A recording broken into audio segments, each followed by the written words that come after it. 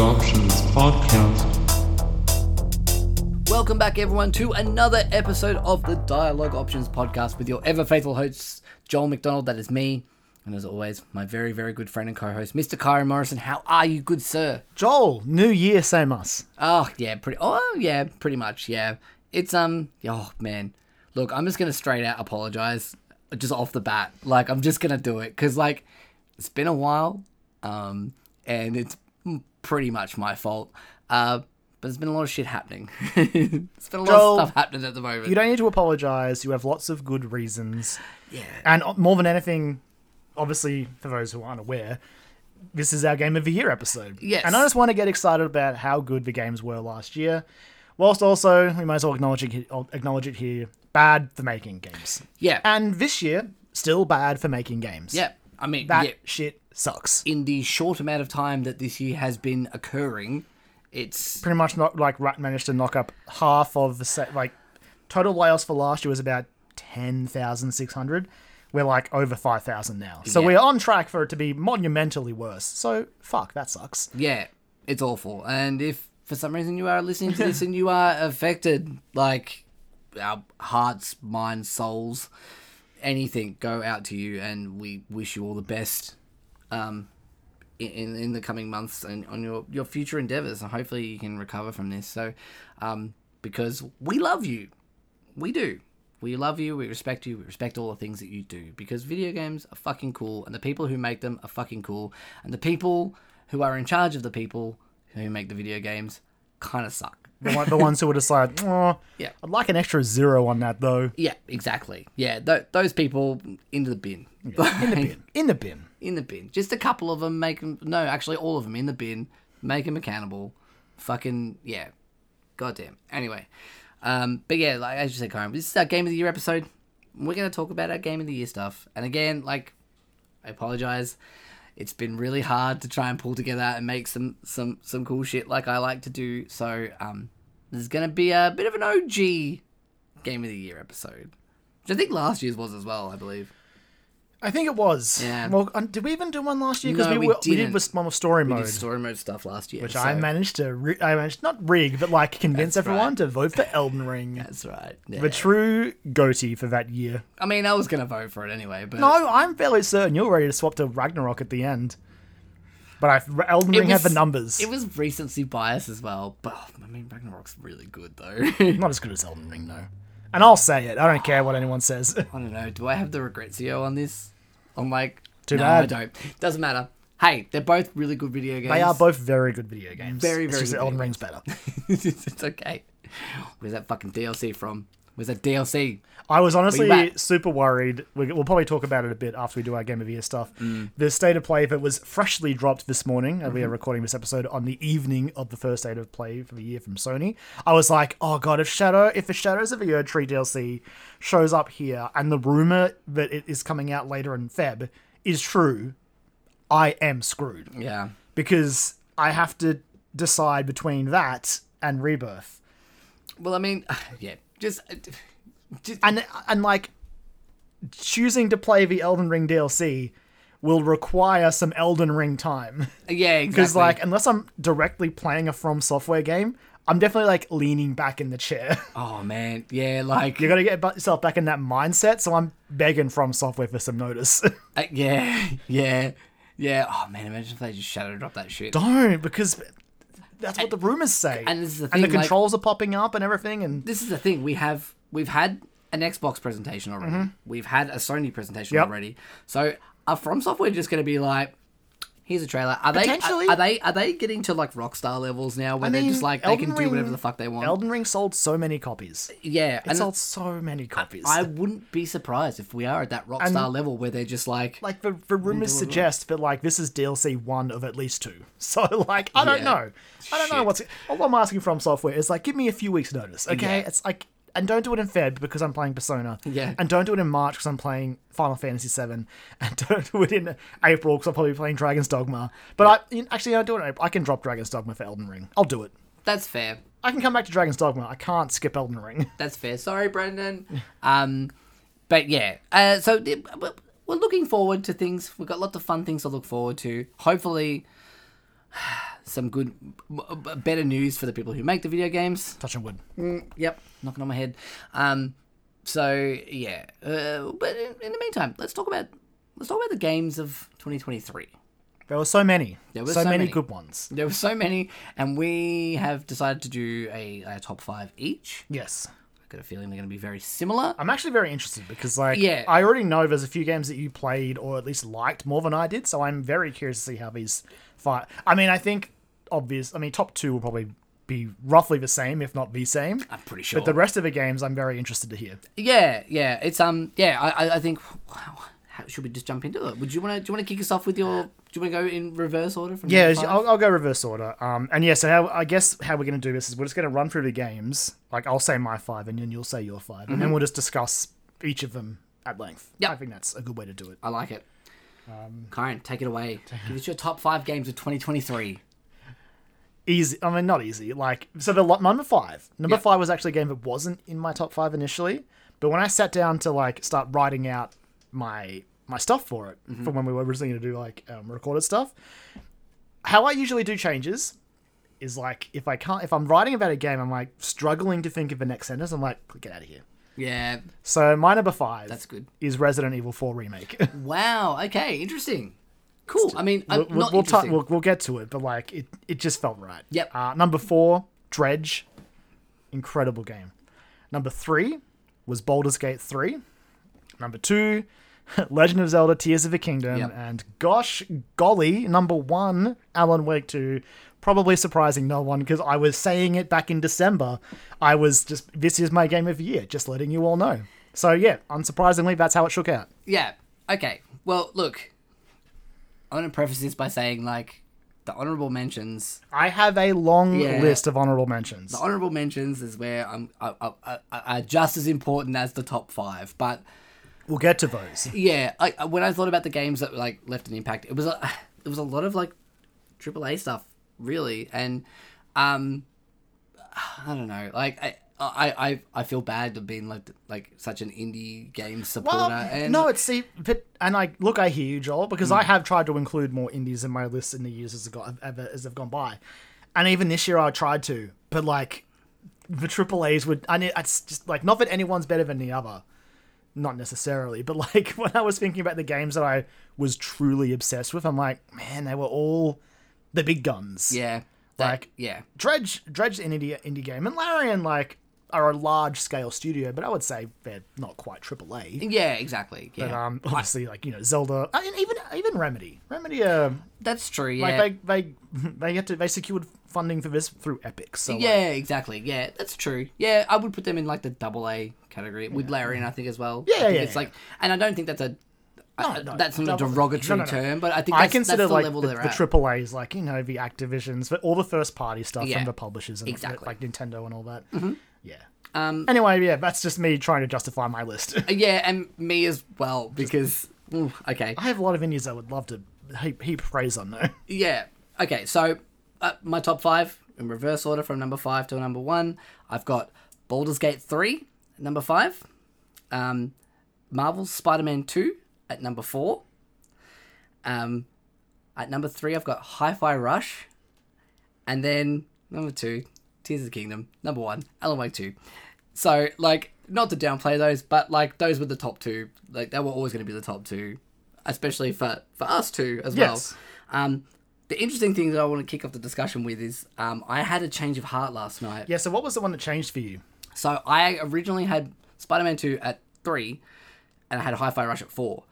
And as I was writing out my little like descriptions and stuff like that, and like recording them, I was like, nah. Like every time I think about Hi-Fi Rush, I was gonna jump to number 3. But like every time Screw the order. Yeah, but like every time I think about Hi-Fi Rush, it just brings such a big fucking smile to my face. That's fair. I hear the soundtrack, and it introduced me to some other songs that I really enjoy now. And it's, and again, I think like doing my little piece with Jesse for Love Letters for his like end of the year game of the year celebration. Go listen to it, by the way. Yes, if you haven't already. Like it's been out for a few weeks, but definitely go check it out. It's real good. We are both there amongst a lot of very good company. Yeah, exactly. It's really good, and like I mean, Jesse does fucking amazing work over there. That podcast itself, go follow that podcast. It's fucking awesome. And yeah, I did like a little like 5-minute segment with him about Hi-Fi Rush for that, and yeah, man, like it just sort of cemented how much of everything about that game should not have worked.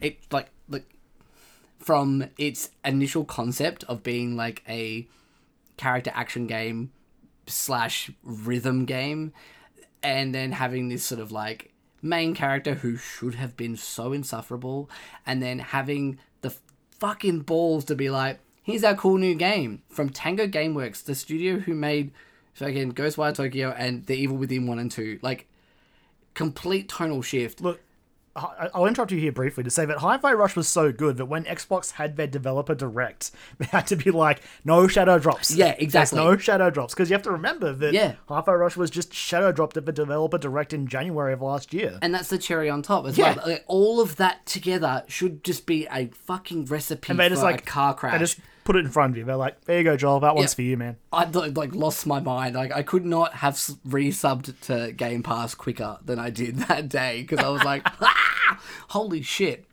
And it's so heartwarming and lovely to be like to have played that game from start to finish and experience it, and it to be as fucking good as it is, because it is so good, and it is filled with such love and joy and passion, which is like a bit of a theme with a lot of the games on I think both of our lists this year, really. Like it just, and it was like, again, another cherry on top of the cherry on top of the cake was like the fact that I got to meet John Johannes at PAX as well, and like tell him to his face, I was like, I really like your video game. So yeah, I mean, Hi-Fi Rush, fucking soundtrack. I wish I could contribute, but I have not played it yet. It's yeah. If the rumors come true that it's coming to Switch or Sony, then I will probably jump in. Yeah, it is a fucking fun time, and it seems like the more eyeballs that get on it, the better for Tango and for Microsoft, honestly. Absolutely, like it's such a great game, and like the soundtrack is just, it's so good. The game kicks off, like the intro song that you get to play is Lonely Boy by the Black Keys. Like, that's awesome. You're hacking and slashing your way through to that. Then your first boss fight is a fucking 9 Inch Nails track. Invaders Must Die by The Prodigy. Like, one of the simple things I've noticed from watching the videos is just how the rhythm is baked into every part of the game and the world. Yeah, and it's a lot of stuff. I'm gonna praise heap similar praise in Alan Wake 2, but it's like everything in the game being there to lift up this one thing, and I do appreciate it. Yeah, like literally everything in Hi-Fi Rush is there to be like, yeah, man, this is a fucking rhythm game. Yeah, like the entire world is like moving in beat and on beat. It's just like, that's cool. And it's just and it's colorful and it pops, and yeah, as you said, soundtrack's great, combat look great. Like just like Tango getting to like do something different creatively, which must have been nice. Although, make Evil Within 3, please. Like, Hi-Fi Rush is great, and I love it. I'm happy for you, but I also would like Evil Within 3 at some point. I mean, I would like it. Thank you. I would like a sequel to Hi-Fi Rush as well. Like, but I think you'll get one. Like, this game has done so well. Yeah, exactly. I think I really hope so as well, because that would really warm my heart. But just on the soundtrack as well, the licensed stuff is really, really good. But obviously, in this day and age, you need to have like alternatives for streamers and things like that. So I've listened to the soundtrack on Spotify quite a lot, because it's all up on there now, like all the score and the licensed music playlists. But the cool thing is, they needed this streamer-friendly version, so they actually had like in-house bands that made basically like, and I mean this in the nicest possible way. They made like LD versions of those songs, and they actually work as well. They have the same tone and feel lyrically and musically, and it's like, okay, like, you've done this. And the cool thing is, like, John Johannes is actually like sings on some of those songs as well. It reminds me of Guardians of the Galaxy. Yeah, committing to the fake band. Yeah, no, absolutely. I mean, well, I suppose Alan Wake 2 as well. Well, yeah, but Remedy like, in general, like Alan Wake 2 did it, but they also were just like, this is our soundtrack. Like, yeah, exactly. There's no streamer-friendly mode for that, because this is our music and we own it with the people who made it. So exactly, yeah. I assume that they don't have any rights issues to worry about, because it's just like, no, we did this. Yeah. So yeah, that was my little interesting change. Like, I had it at number 4, and I was like, nah, this doesn't, like, the more I thought about it, I was like, this doesn't feel right. And like, as much as I love Spider-Man 2, it's more Spider-Man, and it's very good, and it's awesome. You've already talked about one game. We'll get to Spider-Man, okay? So, but I was like, yeah, like Hi-Fi Rush deserved its dues in my list because I'm like, it's my list. Yeah, well, that's the thing. I'll talk about my change now. So yeah, my change was Resident Evil 4, sneaking in at the end. Yeah. It was initially going to be Super Mario Bros. Wonder, Mm-hmm. which we'll get to in our honorable mentions, because I still have a lot of good things to say about that game. But it's so, like, we're living in an age where there's a lot of very good remakes coming out. Like, this year alone, we got Resi 4 and Dead Space and a rock-solid remaster of Metroid Prime. It's insane to me that Resident Evil 4 Remake is better than the original, and the original is already, like, one of the best games in that franchise. I don't know how Capcom did it. They're clearly the masters of the traditional remake. I say traditional because Square's having a lot of fun with theirs. Yeah. But as far as, like, traditional remakes go, Capcom is just across, like, Resi 2 and, like, I know it was a bit, well, technically 1, I guess, on the GameCube. But then 2, I know 3 is a bit patchier, but I think overall they were going somewhere with it. Yes, there's a lot of cut content, but it is nice to have a modern take on the Resi 3. And now 4, this is like, good lord. I'm almost willing to have the discussion about them going, hey, we want to remake Resident Evil 5. I'm like, all right, I'm willing to hear you out. There's some things you could fix in that game. Right. Some stuff that hasn't aged well, and honestly, even at the time of release was like, oh, Capcom, I don't know. I don't quite know about that decision. So I would be open to them revisiting that game. But Resident Evil 4 is just a stellar game. It takes all the important set pieces from the original, and it's one of those weird, when you're playing a horror game, well, I guess any game really, but a horror game where it relies on the scares and the tension and all that. Part of me was like, look, I've done the village fight before. You know, I've done the fight in the cabin with Luis and all that sort of stuff. It's probably going to be fine. It wasn't. I was still, like, white knuckle, like, gripping my controller. Like, the way they scaled up and, like, kept the chaos, kept the tension was just insane. Like, it's ridiculous how adding in the knife parry, pure genius. It's ridiculous. Like, the changes they made with, like, Lewis and Ada Wong and all these other little characters, Ashley Graham and all that, made sense. Like, actually having a reason for Krauser to be there. Like, having him introduced in the prologue as being like, yeah, I trained Leon. Or I was trained by Krauser. It's like, oh, okay. Krauser's got context for being in a story later. And no spoilers, but the thing that he does to another character is like, okay, that gives you a good reason to go and fight him. Yeah, it's just... The game is so good. Even though there are boss fights in it that don't hold up well. No. I'm looking at you. I've forgotten your name. Is it Del Luago? The big fish thing. Yeah. I'm still just like, I don't love you. I don't love this boss fight still. No. It was good. It was still good, though. It was good, but like... In a goofy kind of way. Like, it was like... me and my infinite harpoons that I just have endless amounts of. I'm just going to throw forever. It's just, like, I don't know. Resident Evil 4 seems to be like the Fast and Furious. I can't remember which is the one that where everyone agrees that it just sort of like the wheels fell off and everything was like, it knows what it is now. Like, it sort of like turned the corner a little bit at that time. Sadly, it didn't follow that suit, and they've sort of brought back again. It wasn't because like Resident Evil. The thing with Resident Evil 4 was it was completely different. Yeah, it removed the fixed camera. It did lean more into the action. And what I think overall, one of the main reasons I like Resident Evil 4 Remake is it does keep a lot of the action, but it brings in more of the horror. Yeah. Like, there were more times in this game when I was like, it was pretty tense. Mm-hmm. I wouldn't say I was scared. Yeah. But like, there were definitely moments where I'm like, I'm panicking. Yeah, oh yeah. I'm in some of these encounters and I am panicking. I hope this goes okay. Yeah. Specifically when I ran into my first, even though I knew they were going to be in there. But the regenerators towards the end of the game, as soon as I popped up, immediate sweat. I was all right, where's my thermal scope? I gotta get my thermal scope.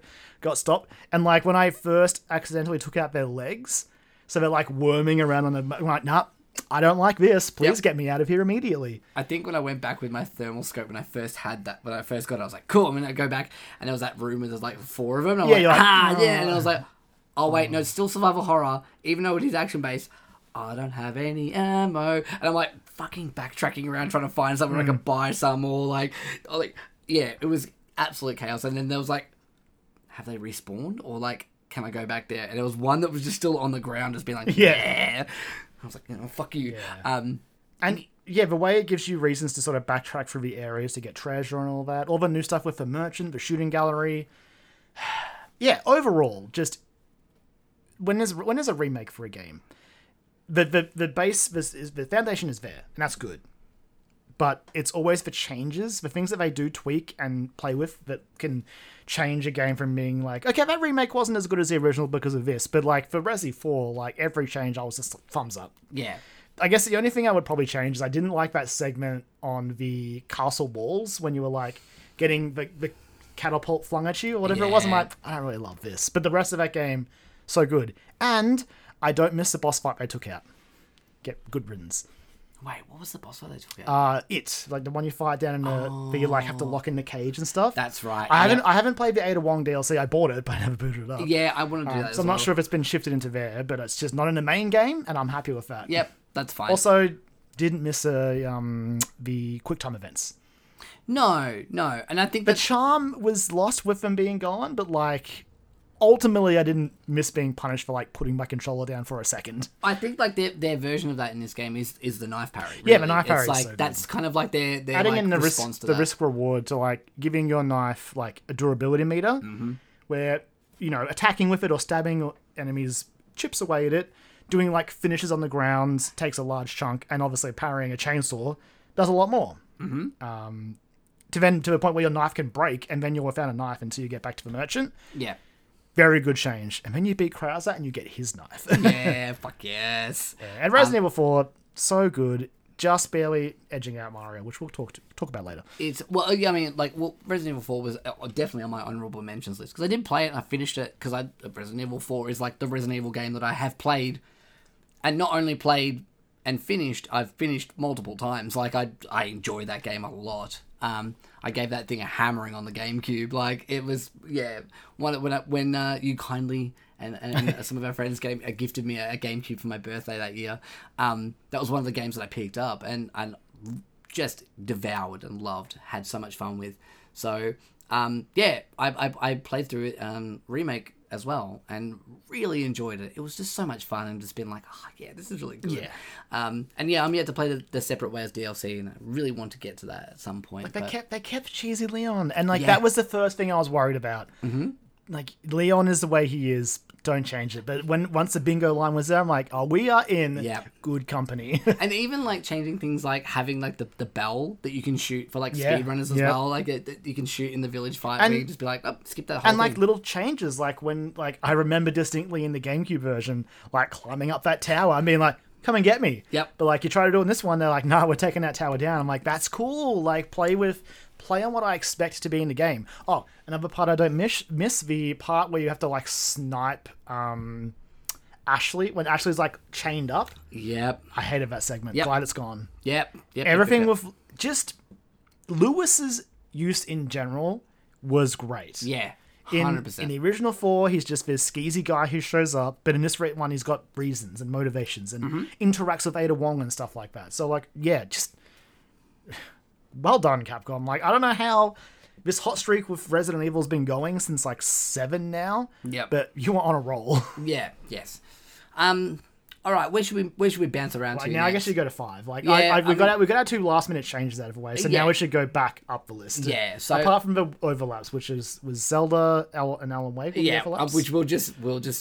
We'll get to them when we get to them. So yeah, Baldur's Gate 3 was at number 5 for me, and Baldur's Gate was in my list too. And I feel it's an interesting choice for me because like I'm still very early in that game, and also like I feel like it would be higher had I played more of it. Maybe, I'm not sure, but it's just I couldn't put it in there. Like it's fair. It's like because the amount of that I've every time I do boot it up and play it, I'm just like, oh man, this is really excellent. Like this is like the epitome of storytelling in video games, and they've also done the impossible of being able to sort of have a solo D&D experience. I was gonna say the fact that Larian took a game as open-ended as Dungeons and Dragons and chained it up in a digital prison where it can have branches, but it's got to have limits. Yeah, and the branches still feel meaningful and varied is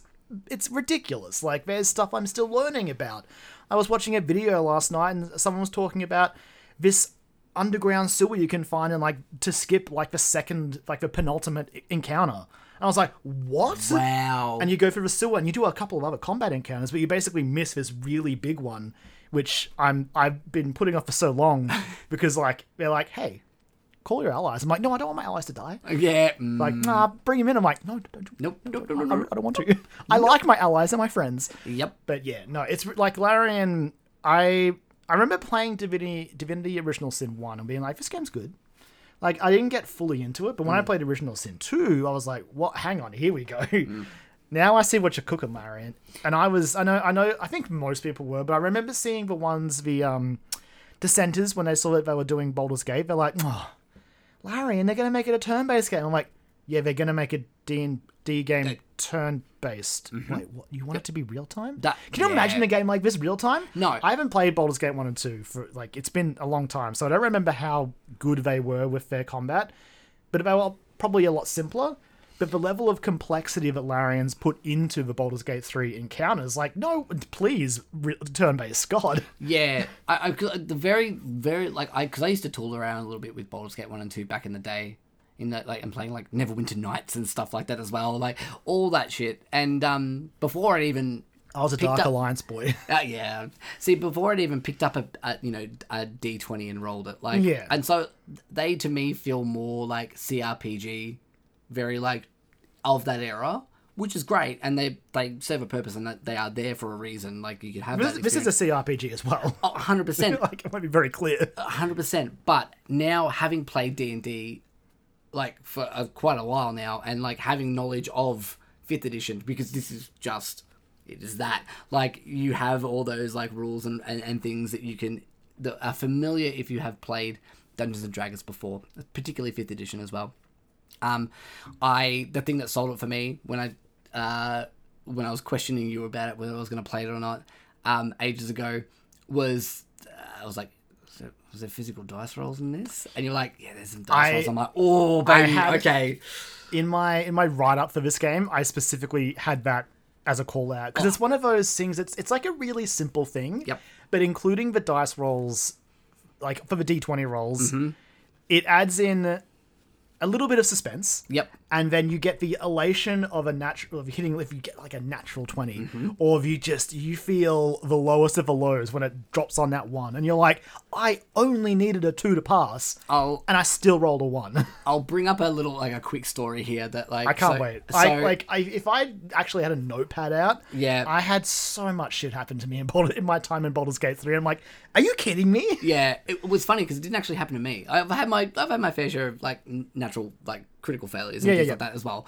But I got my wife Ash to play because I'm like, she loves character creators and things like that. Like loves if it was Sims like girl, loves all that sort of an stuff. award for character creator of the year, it goes to Baldur's Gate. 100%. It's the most time I've ever spent in a character creator because normally I'm just like I get bored halfway through and just like blitz through. But I'm like, no, I'm doing the thing, and I'm like, again, because of the whole D&D thing, I'm like, I really want to make sure I'm picking like a really like.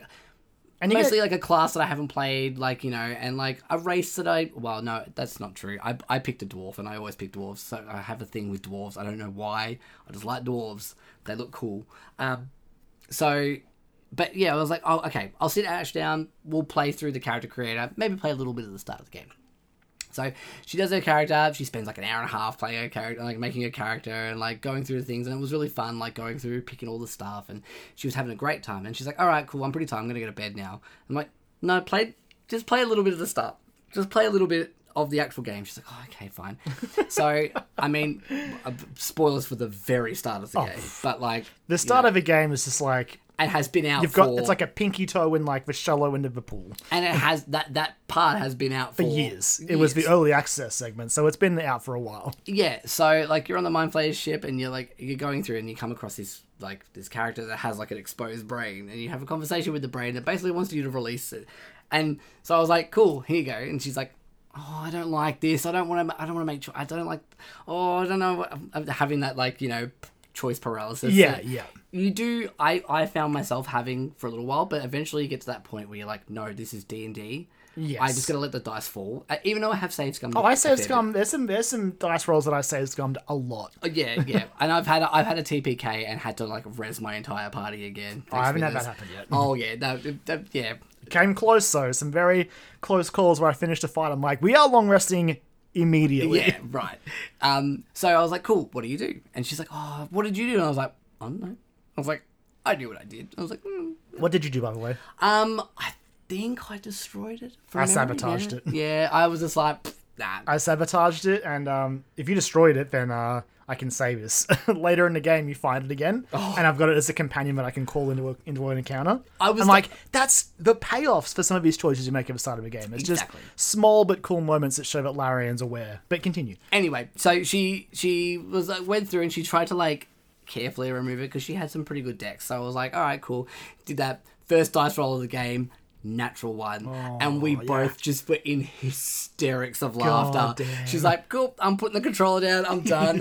I'm out. Just like mangled this brain to death after she was like trying to carefully remove it. Not one. But yeah, and that is the fun of Dungeons and Dragons and playing That's with your why friends and to be able to. This year I want to try to get a multiplayer game going. Yeah, so I can I would love imagine to. it being hilarious with 4 human players. Oh, absolutely, Just like absolutely, just falling apart in this world. And there's the thing though, they've managed to distill that feeling that sitting around a table playing with friends into a game that you can play by yourself and still have that feeling. Yes. And that is just magical. Like spellbinding, I think is what I said in my write-up as well that I wrote, which is just incredible. And all of this praise, right? That's just talking about the skeleton of the game. That's not even talking about the quality of the narrative, which is, I guess, like, I can say a bit more about. I won't, but it's very good. Yeah. It is a ride. The characters, the cast. This cast, I don't think I've loved an ensemble this much since probably Mass Effect 2. Yeah, I was going to say Mass Effect 2 is probably the best parallel. Even the characters I don't like, fuck you, Gale. I haven't met Gale yet, so... Oh, really? I haven't, yeah. Again, How? Okay. I'm pretty early. I've finished the Goblin Camp. What? And you've missed Gale? Okay. Oh, Joel. Have you found Lysel yet? No. Oh, that's another story too. I know. Look, all I'll say to you if you're walking around the area near the druid, I'm still fucking around. I know. There. But like, if you've done the Goblin Camp though, just look for a hand that's sticking out of nothing, and go to the hand. Okay. All right. Anyway, yeah, fuck Gale. But like, even Gale, who I don't really like, is an interesting character. It's Karlach, Lysel, Shadowheart. Karlach is like the best. Karlach is like the best. fucking, and I knew I was like, just from like people's like reactions to Karlach, I'm like, oh, she seems pretty cool. And then like meeting her, and she's just like, fuck yeah, let's go. I'm like, okay, we're cool. How are we gonna cool you off so I can like, we can fuck. Like that's we need to do this right now. So yeah, and I mean that's the other thing too is like everyone's so horny, and that's great because it's also kind of like related to D&D as well because everyone wants to just like when it comes down to it, you just want to do funny shit. Like not always, you want to do funny shit, have meaningful moments, and have those relationships with your characters. It is cool to have them just all just be like, hey, you're pretty cool. Let's fuck. Like, I've got a bit of a soft spot for Asterion at this moment. I was about to say Asterion. Like, Neil, I mean, again, the entire cast is great. The performances are off the charts. The narrator as your DM, incredible. And like the way that those lines can change based on your character and the choices and your alignments and all that sort of stuff, ridiculous. Like the Dark Urge has like entirely different like recordings for the narrator, which is nuts. As well as an entirely different story, which sounds cool, but I don't know if I can do a full solo run again. Yeah. It's a big game. And I know the speed run's like 20 minutes and it's hilarious. I would love to watch that. I highly recommend watching it. But yeah, like the Dark Urge shit, like that sounds awesome, but also like I don't know if I can put myself through that mentally. Well, that's what's interesting. Like you don't have to, without giving anything away. The Dark Urge thing is like an origin, and you can choose where you go about it, and like things like it's interesting. I watched Brendan occasional guest on the show, play a lot of Dark Urge, and I was like, wow, like if I had it in me to play this game again, I would love to do a Dark Urge run. It's like But anyway, that's what Neil Lubin as Astarion just stole the show from start to finish. In particular, the culmination of his side story, his character arc, that story mission is just, the performances, no matter what outcome you pick, are insane. It's just ridiculous how good this game is, the quality of everything in it, visual storytelling, characters, performances, gameplay, just mechanics. Yeah, on top of that as well, because like, And the you music. Yeah, oh god, fucking Down by the River and the fucking main theme. Oh baby, like Yeah, it's really good. so fucking good. Even on top of that as well, like you played a fair bit on PC as well and early access and things as well, but played primarily on PS5. Pretty much exclusive. Like I play because I bought it early access. I had played like a few hours of that, and I was like, cool, I'm good until the game comes out. Yep. Then it dropped on PC, like I think maybe a month before the PlayStation, or maybe a couple of weeks. Yeah. So I spent like 10 or 15 hours on the PC version, and then the console version dropped, and I was like, that's it. This is where I live. I live sinking into a couch with a controller, just like barely struggling to breathe. Just Yeah. like, Yeah. I live in Baldur's Gate now. I live in Faerun. Well, it's like, so I played solely on PS5, of what I've played of it so far as well. Look, shout outs to the fact that making it work. I know a lot of people have a bit of issues with it and stuff like that. There are some annoyances, like when a character would get a new skill and would change all of my wheels. I'd be like, where is everything? Yeah, yeah. Where did it go? It used to be right here. But And now it's like 2 pages down on the bottom. It's just like, what? It's like, my weird headcanon for that is, it's like, that's just like the time you have to spend if you like have ever played D&D with like a physical character sheet, having to go through and like erase shit. Okay, I'm gonna put this here. All right, now I'm gonna reorganize everything. It's fine. That's that. And that's kind of like I guess a neat way of me justifying it in my head. But yeah, I think it works really well.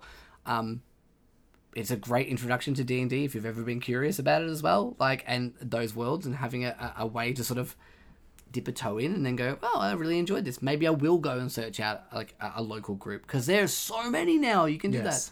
I've just made a contact with someone through my work. So one of the parents of my children from my room last year was like, "You're a big D&D nerd." I'm like, yeah, I fucking am. And he's like, cool, was it? And he was like, I've been playing Baldur's Gate 3. And he's like, yeah, us too. We've been playing it as well. He's like, can I get your number? If I had a party down the track, maybe. I was like, all right, let's do it. Yeah, so, yeah, that's cool shit. Baldur's Gate 3, it's fucking awesome. And all of that, again, this is a game you can talk about for a long time. Exactly. Just some of the creative ways you can solve problems that you run into. Yes. And just... It will never stop being funny watching my character run up to an enemy and shove them off a bridge or a cliff. And then the game goes, well, they're dead. You win. Yep. You can't loot them, but you won. It's like, cool. I only wanted to win. Yep. I just need to get out of this fight. Yeah. It's over now. There's even better of that as well when you have like Karlach and you go into a frenzy and then just go like that moment you realize you can go, oh yeah, I can like enraged throw. That's pretty cool. And then it's like that little button where it's just like, yeah, use world objects. It's like, hang on. And then you go pick up a fucking little enemy next to you and just throw it at another enemy and knock them both out. You're like, this is the best. It's so much fun. Yeah. So much fun. All right. So, okay, I'll do my number 4 now. Yeah. We'll go back and forth now. yeah. So 4 for me was Dredge. Yes. Dredge, or if you follow me on Twitter, the Play Dredge has been in my name pretty much since it came out. Yeah. It's still in there now until I think of a game to replace it. Nothing's popped up yet, but I'm like, no, still play Dredge. Well, we'll get there. Dredge is ridiculous. It's incredible.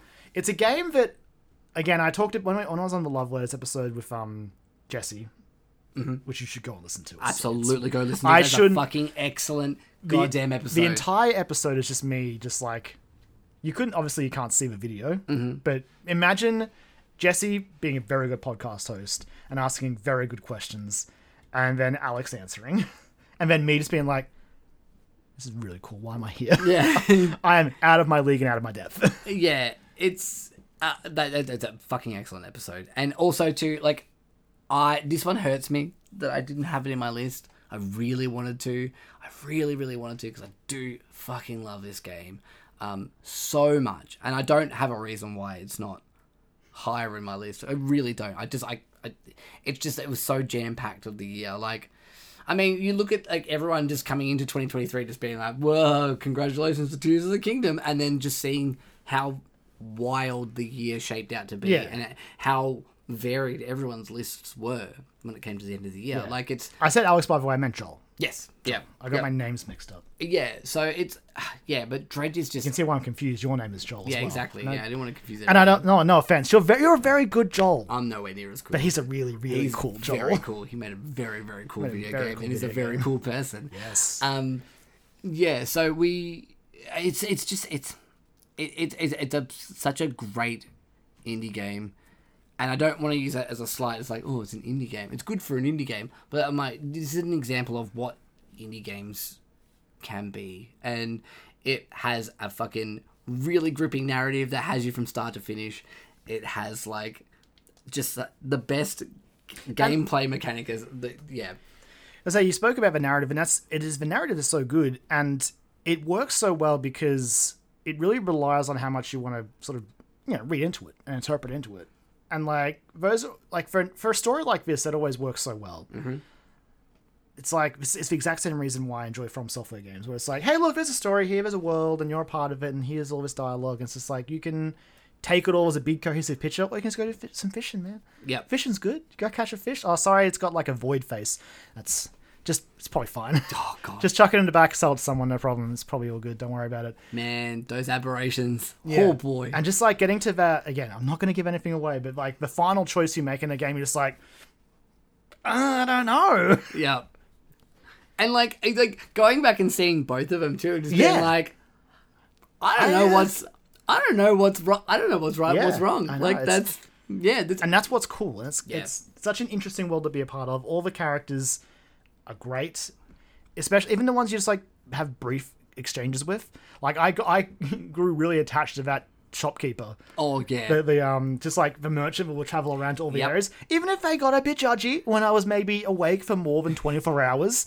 I mean, it's like, you should probably be asleep. I'm like, you're not the boss of me.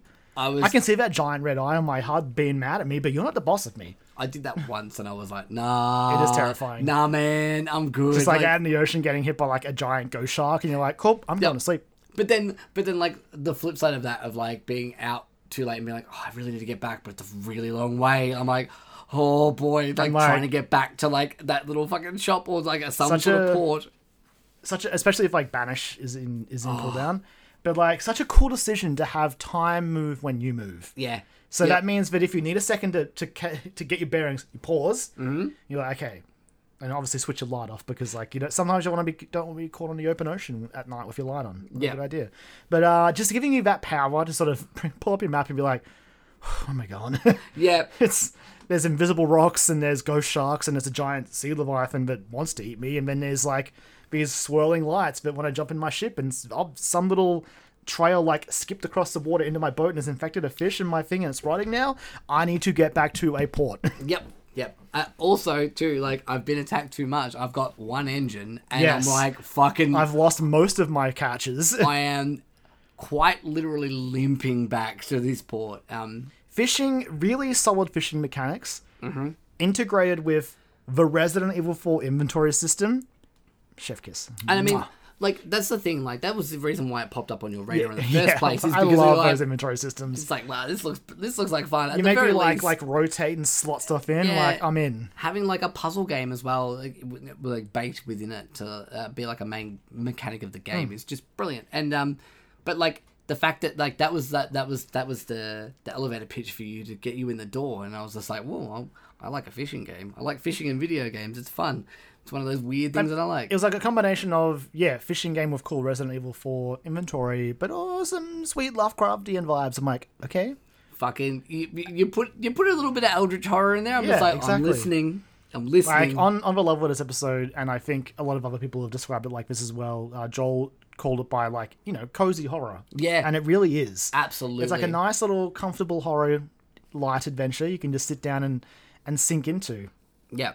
And And the best part is the ocean is actually the worst. So Yeah, like it's not exactly. even, sure some of the stuff in the game's a bit fantastical, but fuck the ocean. yeah.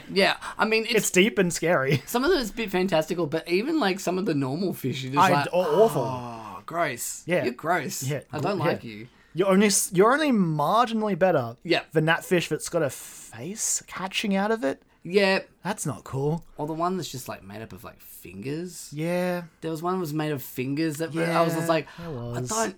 Oh, Like some of the descriptions for the aberrations haunt me. the one that's just like it's just bleeding all the Yeah. time, and you're like, cool. It's like it just never stops bleeding. I'm like, what is this? Why? Oh god. Yeah, no, I love that shit. Yeah, it's the biggest like honorable mention. I think It's so on my it's list. an incredible game, and like I'm gonna keep singing its praises. Like we're heading into the new year now. There's more content coming. Mm-hmm. They released the I've forgotten Frozen something. something. It's It's in the Arctic area. Okay, when I'm saying Frozen Wilds, but it's not that because I'm pretty sure it's something Horizon related, and I'm really embarrassed now. You're thinking of you're thinking of again for Zero Dawn as well. Yeah, it was the DLC for that, wasn't it? Yeah. What is it? Power Reach. That's it. Adding in a Power Reach is like which is literally just like, hey, do you like Dredge? You can chuck him some money. I'll give you another couple hours of Dredge. And then we've got the Brig DLC coming this year. Like, I'm ready to go back. I'm like, I'm always ready. I'm at the point now where I'm like, I think I'm going to save Power Reach, and then when the no. rig comes out, and I'm going to have like a nice big chunk of like Dredge to go back that to. sounds like a good idea, Joel. And Yeah. I'll make sure you do it because I'll be hassling you about Oh, fuck it. yeah. No, I'm going to do it. Like, it's definitely Also something I'm worth gonna do. mentioning, Dredge, Love Letters Game of the Year. Yes, yeah. You saw the trophy of it. Wow. I saw the stages of Yes. progress of that trophy as well, which was just mind-boggling. Incredible trophy for an incredible studio for an incredible game. Honorable mention for 2023, Jesse. Jesse? Honorable mention. I'm putting it here. Person of the Year for me. Person of the year. Yeah. Dialogue options. Person of the year 2023. Oh, it's Oh, yeah, we will get to that maybe. maybe it's Sam Lake, but Jesse, you're right up there. I reckon You're maybe right I'm up there. Yeah, You're like, right there. it's like real close. Also, we're nowhere near. Even. We're nowhere near talented enough to make some sort of trophy for you. You might get God, like, no. we'll send you a Kinder Surprise or something. That's it. You can build the trophy yourself. The Kinder Surprise. Just send him the blueprints for it. Like, hey, here's the frame for it. If you want to just 3D print and assemble this and then give it to yourself, that'd be great. There's two people that we know I now know. that have 3D printers, know. so we could. I don't know. Leave it with us. Anyway, Dredge, incredible. Definitely play it. Yeah. So there's a lot of incredible games this year, and as far as the indie ones go, it was far and away the best one I played. I was obsessed with it. I'm still obsessed with it, and I didn't even want to. I nearly would be remiss with going through this discussion without mentioning the music. Yeah. Music, excellent. Just the music was perfect for the vibe, and like those soundtracks are on Spotify, and I still spin them up. Yep. Just incredible game. Play Dredge. Play Dredge. I'll move to my number 4 now. Which, because I don't think it appeared on your list from memory. No, I know. And again, It's an honorable mention. It's good. It's a good game. and there's a reason why it's in my list. And in my write-up, I mentioned this. It's Spider-Man 2 from Insomniac. Spider-Man's my favorite superhero, and it just makes me so happy. It's how I imagine people who love Batman so much felt when like Arkham Asylum came out. When like Spider-Man from like Marvel Spider-Man from Insomniac came out, I had the same feeling where it's just like, oh, this is exactly what I want. Finally. Yeah, exactly. I'm like, it's all working together so well because not only is like the swinging is what I wanted to be. As long as they get the swinging right, everything else can be pretty okay, and I'll be happy. I can just swing around to Spider-Man. That's fine. But no, Insomniac had to go like 1, 2, 3, 4, 5 steps better. And just sort of like nail everything in the way that it should be nailed. This is a comic book video game, and it in the best sense of the word. Like, it's so pulpy, but it has heart. It makes you care. It's fun.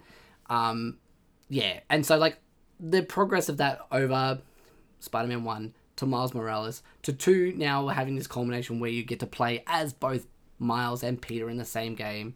I know some people might see one better than the other, but like, I mean, Insomniac had a good way of like pulling Peter up. yeah, And But I think so.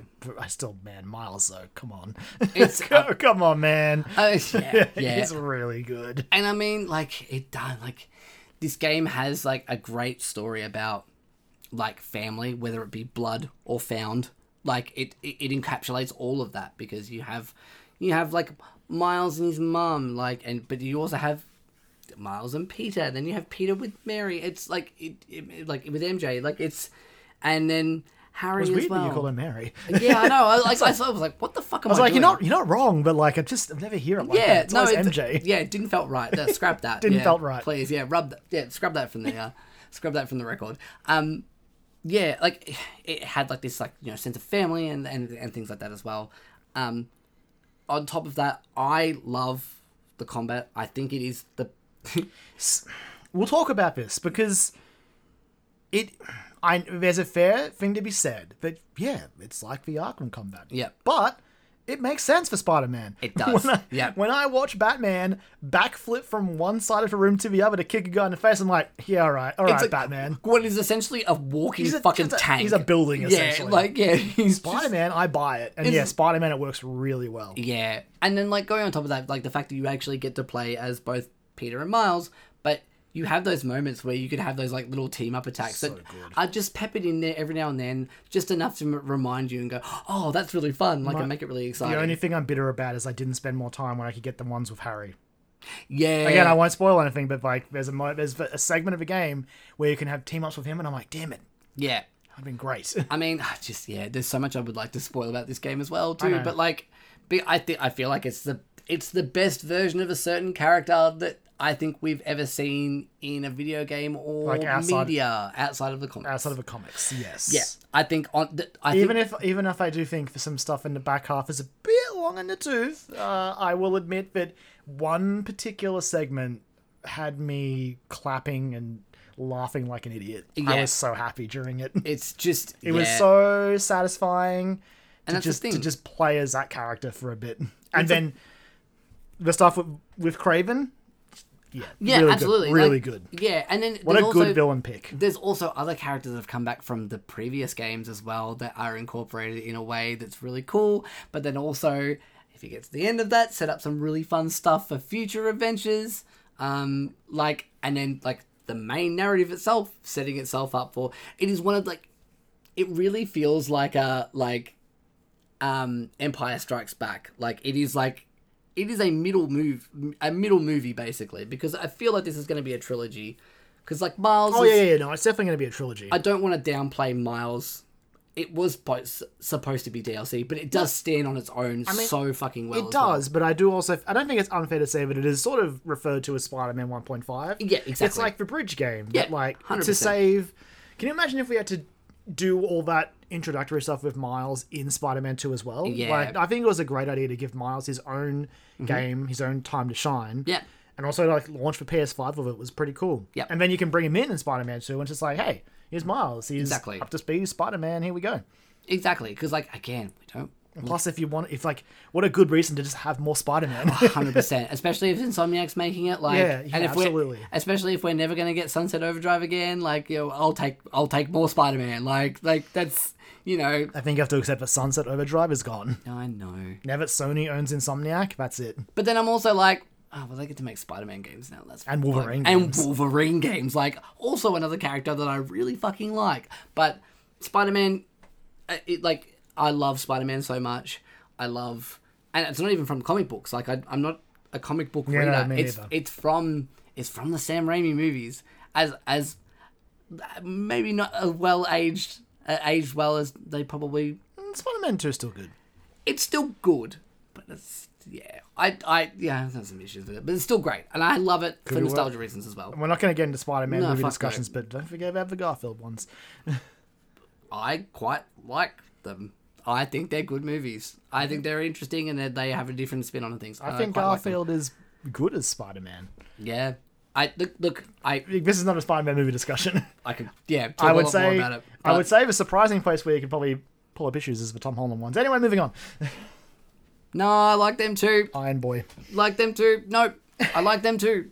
for that reason, because Iron Man's also another character I love. Anyway, Spider-Man, I love Spider-Man so much. And, like, on top of that, like, I get Beyond the Spider-Verse, some point soon, let it cook. Treat your workers right. And let it cook. I don't care how long it takes, as long as it's really good. It can take a gazillion years, just as long as the people who are making it are treated right. / NRAN.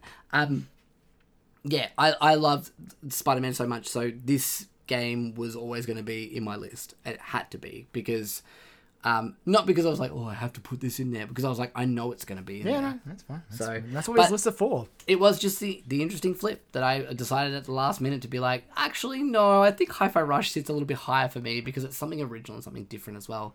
But whereas you could level the argument that Spider-Man 2 is just, it's more of the same stuff. I mean, that's good. That's pretty much what I level against it, and it's the only reason why it didn't really make my cut. Yeah. Like, it's still a very good game. But when it came down to it, I was just like, look, it was fun, but it really was just like, hey, you like Spider-Man? Look, it's 2 Spider-Man. Yep. There you go. I'm like, oh, that was fun. Yeah. That was a fun adventure. Yeah. And But I've kept my copy because anticipating DLC, but like once I hit credits, I did like an hour or so of mop-up for the Platinum, and I was like, I am good. I mean... I am full. I mean, so did I. But I still think, like, it does so much fun stuff, and again, in the similar vein of, like, Hi-Fi Rush, there were so many points in that game where I was just, like, grinning like a big dumb idiot, because it was just so much fun. It was doing cool shit with characters that I really liked. And one glaring part, like, speaking of setting up things, like, it should have been so glaringly obvious to me, but like it wasn't, and I just went, "Oh!" I didn't really, happened. I didn't really pick up on it until the last mission, but I was like, I see what you're doing here. It was literally like when it happened, and I was like, "Oh my god, I'm an idiot! Holy shit, this is cool." Yeah. But yeah, Marvel Spider-Man. I cannot fucking wait to see what that goddamn Wolverine game looks like, and I hope it's buck wild. I hope it will be. I hope it's like balls to the wall. Like, I hope it's that fucking X-Men Origins Wolverine game, but by Insomniac. Like, that's what I want. If you take that, yeah, because that X-Men Origins Wolverine game, better than a movie by a mile. Oh god, yeah, was so much fun to play. And it was fucking graphic. All I have to think about, right, is if they can just take the combat that's as good as it is in Spider-Man and just chuck some claws in, it's going to be a good time. Oh man, I can't wait. Oh boy, yeah. We have to wait. But yeah, we have to wait. I think we're at our top 2 now. I think we're at our top 2. So, Tears of the Kingdom, Legend of Zelda: Tears of the Kingdom.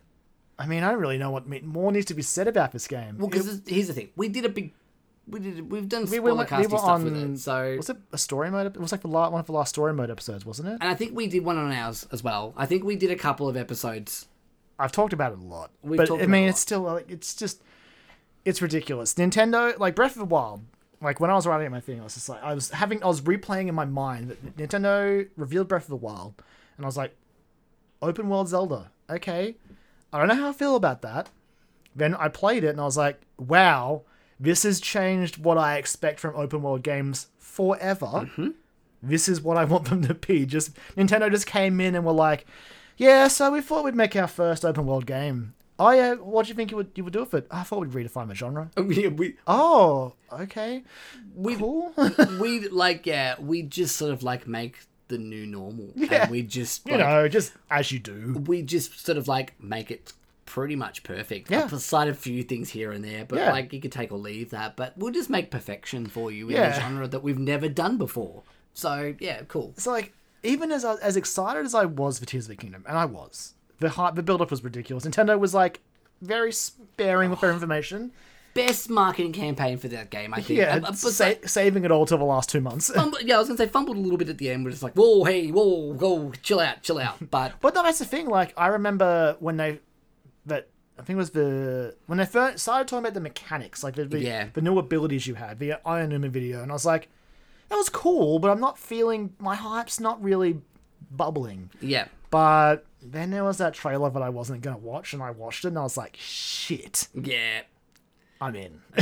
That fucking saxophone kicks in, you're like, God damn it. The soundtrack, incredible. Holy shit. I know there are Zelda fans out there who don't like some of the stuff with this is a sequel to Breath of the Wild, and that's fine. I get it. Like, there are definitely glaring things where they just, like, don't acknowledge things that happen in Breath of the Wild. Like, they're just like, we'll just hand wave away that, like, all the Sheikah tech is gone. Like, all the Guardians and all that. Don't worry about it. Personally, it didn't bother me too much, but I get it if it did. But for all the things I love about this game, that last hour... Holy shit. That last hour is, like, number 2 of the year on its own. Outside of, like, the rest of the stuff that came out this year. Like, that last hour is incredible. It is just one of the fucking most amazing pieces of video game that I've ever played in my life. So and much, it just... Yeah, just a great combination to this adventure. And, like, it does sound like this is the end of this take on Hyrule. Like, based on what Anum is saying, the Zelda team has moved on, and they're building a new Zelda game from the ground up. Not a Breath of the Wild sequel or a Tears sequel. That's not to say, like, they are maintaining, I think, that this style of open world Zelda will be the direction, but we're heading probably to a new version of Hyrule, which is exciting. But that's another thing I want to bring up about Tears of the Kingdom, was a big point that you could probably have marked against it heading into it was just like, well, I mean, it's probably going to be cool, but it's the same Hyrule. There's some Sky Islands. Like, what else is there? And I was just like, initially I was like, yeah, that's fair. Like, it's just Hyrule. I've already been here. And there's Sky Islands. What else is there?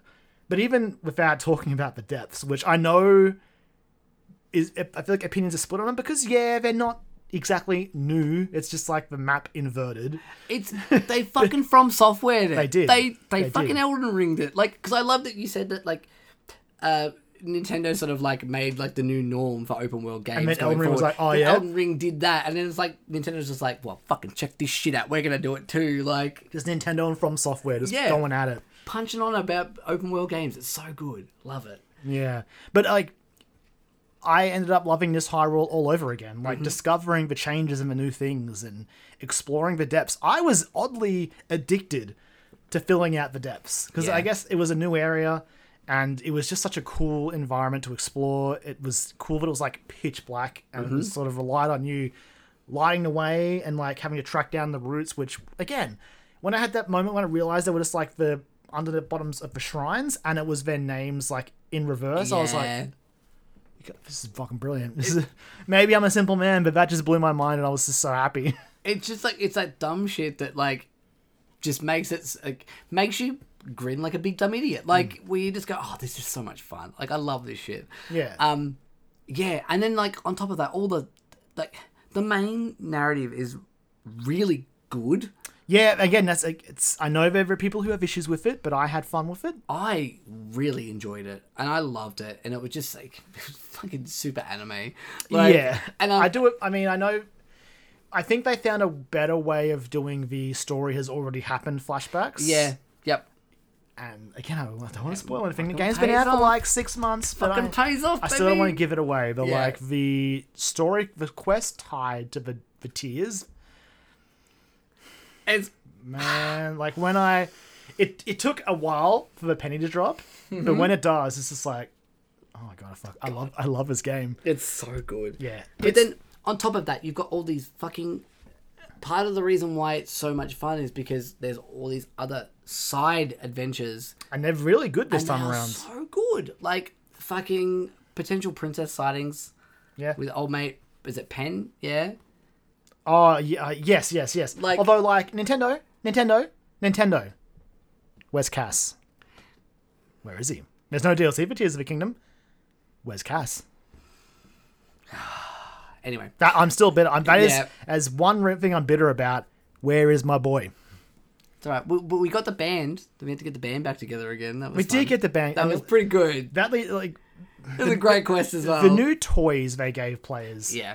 Led to what was a good solid like month or two of just realizing how depraved and evil some people are. Yep. But damn if I didn't laugh at some of the ways that these little Koroks were tortured. Oh yeah. But again, being able to build stuff. Yeah. Like I wouldn't say when it comes to games like this that I'm like nuts and bolts Banjo-Kazooie, which is funny because like this game is really good. And there was plenty of memes of like Rare with nuts and bolts being like, really? So you like this now? You like making vehicles? Fucking Nintendo does it, and they people fucking like it. Well, we do it, and everyone you get raked over the coals Yeah. for it. And yeah. you all hate it. Yeah, yeah. Yeah. But being able to build stuff was just fun, and I found myself building a lot more than I thought I would. Obviously, not to the level that some of the people on the internet created, because like there was like mechs and like sailboats and like planes and a giant robot with a flamethrower for a penis. Like, Yep. insane. I think in my write-up that I had written for this, I wrote about, like, Nintendo were clearly paying attention to what people were doing with Breath of the Wild and the mechanics that they gave in that. Yeah. And they were like, cool, well, let's just give people a toolbox to fucking do that. And then... Watch the speedrun for Tears of the Kingdom as well. It's also I should very watch good. that, yeah. That one I will watch. Yeah, but, like, just giving them a toolbox of fun things for them to specifically break the game. Like, because it is, like... Part of that, like, the gameplay of that game is letting people, like, everyone break the game. Like, the fucking going up through the roof thing. That feels like a fucking game exploit, really. Definitely is. Like, it's funny, because Ascend, I remember Ascend, sorry. being the power, but I was just like, what? And then when I played the game, there was countless moments where, like, how do I get out of this? Oh, it's just Ascend. Yep. Ah, awesome. It's fucking escape rope. Like, Yeah, exactly. It's so good. And it's great because, like, the game does have that increased depth to, like, the depths and even just caves and wells being all through across Hyrule. It was great to, like, have that satisfaction of exploring them and getting your rewards, doing a shrine, finding a cool sword or something, and just be like, I'm out. Yep. I'm not walking back out this way. Yep. I'm just going up. Yep.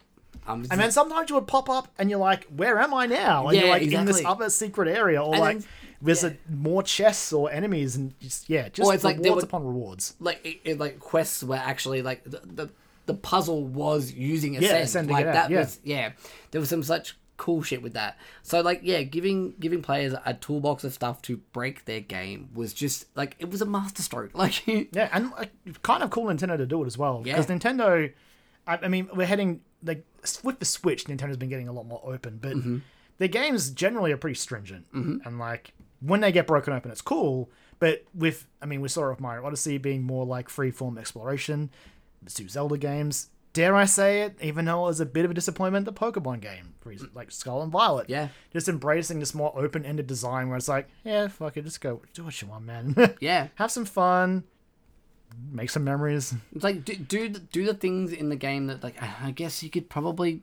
Not that again- I've played it, but you could level this at Starfield. It's like the thing Yeah. in the game that you want to do, go and do go and that, do it. and you can still have a fucking wild adventure. Like, it's... If you're brave in Tears of the Kingdom, you can go straight to Ganon. Yeah. You can just go and fight Ganon and Yeah. be like, it might be rough. The speedrun I watched was pretty crazy. They had Yeah. to use glitches to do it, obviously, but it's possible. Just like in Breath of the Wild, the original, where speedrunners would like ride a boulder to the, to the castle and just go in and fight him. You can do that here. Also, probably as good a point as any is, like, shout out to Dialogue Options Person of the Year 2023, Jesse, for actually... Yes, I was going to say, Jesse, the true hero of Tears of the Fucking Kingdom. hell. For just sticking out his raw deal in that final encounter.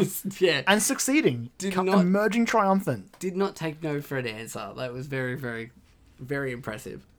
Also, just, yeah, a lot of the reason why Tears made me so fucking happy was it's little things, just injecting more Zelda back into it. Because Breath of the Wild was really good, but there was a lot of areas where I'm like, man, this is great, but I wouldn't mind a little bit more Zelda. And then along come Tears of the Kingdom, and like, even though they're not fully back in their form, dungeons peaked in. They're still a bit too similar to the Divine Beast. They were still a bit too uniform, but it was still cool.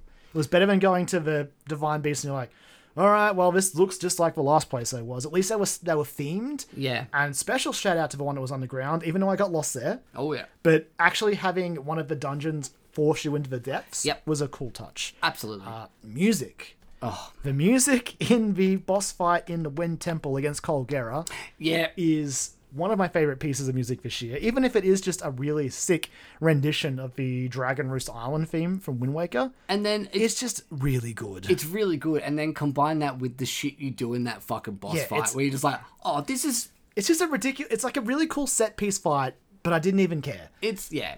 It's very... Oh, man, it's so cool. It's a really good game. It's I love the idea that Breath of the Wild was about kind of like breaking down Hyrule like literally and figuratively. And like breaking free of the Zelda formula. Exactly. And then Tears of the Kingdom was sort of like the rebuilding, because it is all about rebuilding and after a crisis, because you see that when you're walking around, you go and visit the areas that you wanted to go to. Like, I still worry about Addison, man. I mean, yeah. Holding up those signs, I'm like... Look, yeah, man, you need to question your loyalty, dude. Like, just, I think he loves you. It's fine. I mean, I'm loyal to that dude too. I stuck him on my shield for 100%. A long time, and it's especially.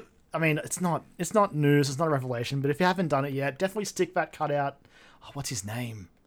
It's something Sun, because it's one of but it's the main one. Is it just Hudson? I think it's Hudson. Yeah, you're right. I'm pretty sure it's Hudson. It's surely Hudson. I've got to know. But here we go. Yeah, it is. It is Hudson. Yep. It's again not new information. It wasn't worth me looking that up to say this, but it still made me laugh. Go get a cut out of him, stick it on the shield, and go surprise his wife with it. It's funny. Yep. Yeah, it really is. Yeah. Also, that quest with their daughter and the balloon was really good. It just, the ball was dropped slightly on the other end of the quest. Yeah. But yeah, so it's all about, like, this was all about rebuilding, because you can see Hyrule being rebuilt from, and like you said about, like, people complaining about, like, where's all the Guardian tech and all that sort of stuff. I was like, people were out there breaking that down and selling it, and you can find pieces of that around. But then there's other stuff as well, like, I don't want to go into the negatives too much, but like, I know. Like, I've seen some people complaining about how it's just like, it's the imprisoning war again and all that sort of stuff. There's a lot of things where it's like not a new Zelda story. I'm like, yeah, I get it, but it was fun. And I kind of needed it after Breath of the Wild being light on the Zelda, and also just like, man, Calamity Ganon, and as an idea, cool, but as the execution was in that entire game, didn't land for me. Mm-hmm.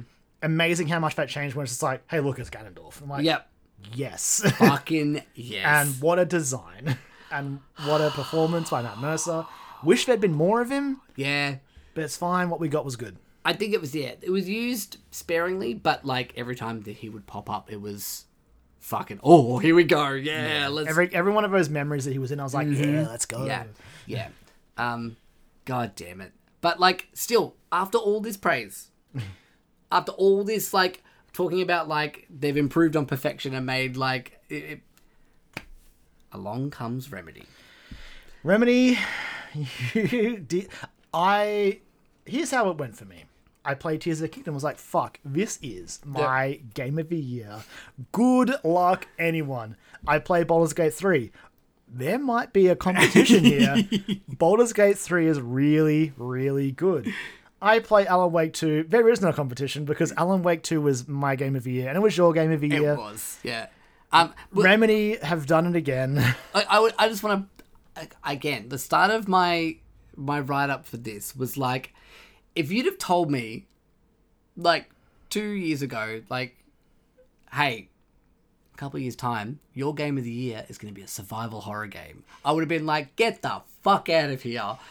But then if you'd said, well, it's made by Remedy, I'd be like, well, okay, hang on. Listening. Okay, if anyone's going to get me to play a fucking survival horror game, it's going to be Remedy. And I'll let you know, I know that Resident Evil 4 is technically a little bit more on the action side of things. I played 2 survival horror games last year, Karen. Are you proud of me? I am proud of you. Did you touch the Dead Space remake? No, I didn't. Oh, okay. I'm going to get to that. That's in my honorable mentions. Yeah, I want to get to that because it's on Game Pass now. So. I've still got my copy as well for PS5. Oh, nice. Because I want to go back to it at some point as well. Yeah. But yeah, I mean, it started my write-up started with like, again, it's the age-old story. It's been said a billion times, but like 13 years ago, Sam Lake had to upload a video saying, unfortunately, they couldn't secure funding for a sequel to Alan Wake. Clear disappointment in his face. Yeah. Now, 13 years later, it's Game of the Year for us. Massively blowing up at all these award shows. Mm-hmm. He gets to go on stage at the Keeleys and do his ridiculous dance scene from one of the highlights of the year across any game. Highlights of games. Of games that I've, like, of my gaming... I said that the ending of Tears of the Kingdom was one of my favourite moments of video games of all time. That's why it was still for number 2 for me, because it has to contend with We Sing as a chapter. I said one of, yeah, because We Sing, my God, Kyrie, I remember you just, before I bought this game and played it, because I was like going, oh, I really want to play it. I'm like, I don't know if I can pull myself over the line though for like the survival horror shit. I'm like, how can I? And then one day, I think it was after the Game Awards. It was literally as I was watching the Game Awards like on the stream later on. I was like halfway through the Game Awards and I was like, how much is Alan Wake 2? And I'm like, fuck it. I'm like dipped into the savings. I'm like, I'm buying it for myself. Do it for Christmas. Sam. Do it for Sam. And I did it. And then just fucking, it consumed me. Yep. Yeah. It was all I lived for like a solid 2 or 3 weeks. Yeah. I played it all the way through and was just utterly satisfied. And then like a week or 2 later, the Final Draft DLC dropped.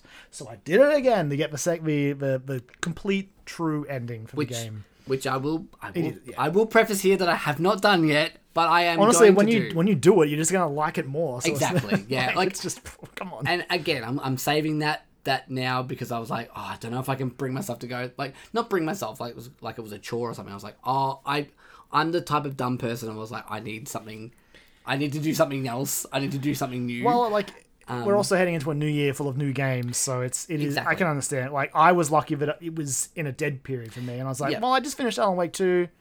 There's new content. Let's do it again. Yeah, like again. Yeah, and then you also got to have me on the other end, just being like experiencing the original part of it Yes. for the first time, just being like, what the fuck? Like, Yeah. because we haven't had a real chance to talk about We this haven't, on the show, and we're not going it's to. We're going to tiptoe around spoilers, but I mentioned it earlier when we're talking about. Fuck, what was it? One of the games we were talking about, and Baldur's Gate. yeah, About how like, and even Hi-Fi Rush, about how everything in the game is there to uplift like the fucking game itself. yeah, Everything in Alan Wake 2 is there for the story, and Yeah. it's all the better for it. The music, the literal mechanics of like Saga and Alan, like using the Mind Place and the Writer's Room, just to elevate the story. The way that the game has the chapters, it's just everything about it. The manuscripts, it all just slots together perfectly, and just makes one of the best games I've ever played. it is literally that fucking Charlie from Always Sunny. Yeah, being like get the bridge string out because it's Yeah. all connected. which is funny because one of the fucking gameplay mechanics of this game is that Is the theory is like you actually do Saga that. Anderson's Mind Place, again, without giving anything away, Saga Anderson's Mind Place ultimately plays out one of the things I love most about this game. Mm-hmm. And again, I'm not going to give anything away because I still think this game's pretty fresh.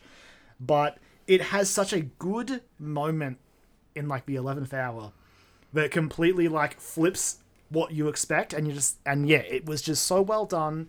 Sam Lake and the team pulled it off perfectly, and I was so happy. But again, flipping it over to Alan's Writer's Room, I think that was just a great idea, a great way, because like they always talk about how Alan like, he's like projecting himself out of a writer's room using the typewriters and like writing like the story and changing the world.